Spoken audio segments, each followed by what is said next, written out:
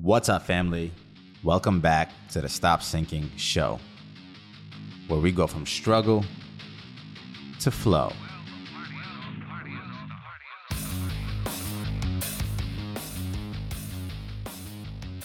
If you recall or have been exposed to the Tower of Babbles story, I'll quickly go into it to lay the foundation of what I want to talk about today. The story goes, men worked so well together that they had resolved to build a tower so tall that it would reach the heavens.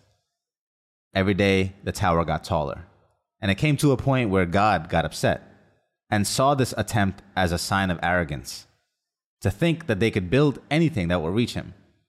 And so, as punishment, he punished the people's tongues into babbling, meaning the language they depended on to communicate and coordinate the building to work together was taken away.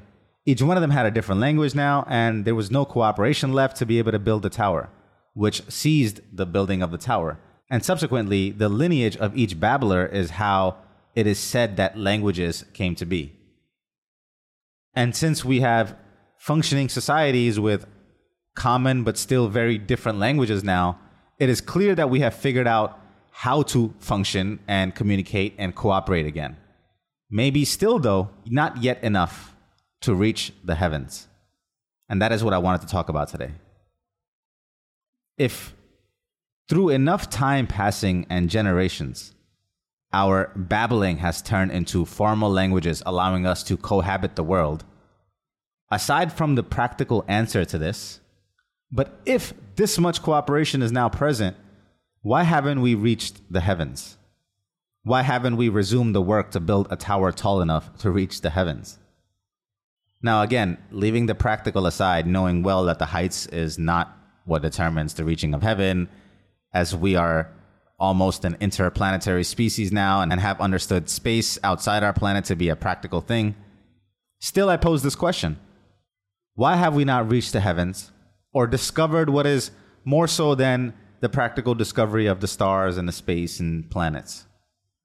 And in witnessing an argument recently and seeing so much of myself in that same argument, probably see myself even reacting the same way to the same triggers, I saw something clearly, because I wasn't involved in it, that I've talked about before, but maybe not from this light.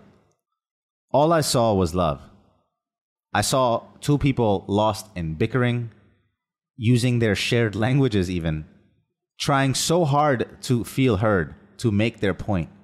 Neither one of them any more wrong or right from their stance.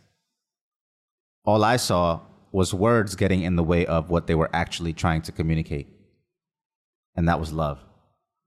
And their need to feel loved. And the deficit of love felt in their personal certain scenarios. And unless you were listening past the minute details of the argument itself, which was so on a human surface, unless you look past that, you wouldn't see the two spirits just reaching out to each other, yearning for each other, trying so hard to feel loved by one another. What I couldn't help but realize was we have solved for the babbling.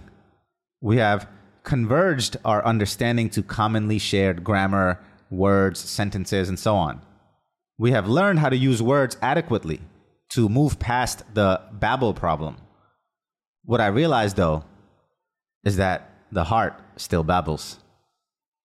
And we have yet to figure out how to speak the language of the hearts. And I suspect it is a huge reason for why we have yet to reach the heavens. Because it is no longer the deliberation and dialogue of the mind that is holding us back, but the reclusive recesses of what lies in our hearts that we have still yet to figure out how to communicate. And I suspect if I was God looking to punish people away from reaching the heavens, I would hide the key, I would hide the key required for that collaboration deep within the parts of us not easily accessible. So I couldn't help but wonder, what kind of towers would we be building if we had a shared language of the heart? Now, again, I am a romantic, but by no means am I naive. I understand all the challenges of identity, ego, self-protection, and all the likes of these things that play the main characters in the play of your mind that keep you shrouded and away and distant from your fellow human. And I'm still saying it in a soft way because this harmony can run deep, almost in a way to forget that the other persons are human at all. This is how groups can't even dialogue, or how wars begin and atrocities happen. So taken to an extent, the more noise in your heart space, the more it keeps you from seeing the clear picture of the human standing in front of you, the more dangerous the situation can get.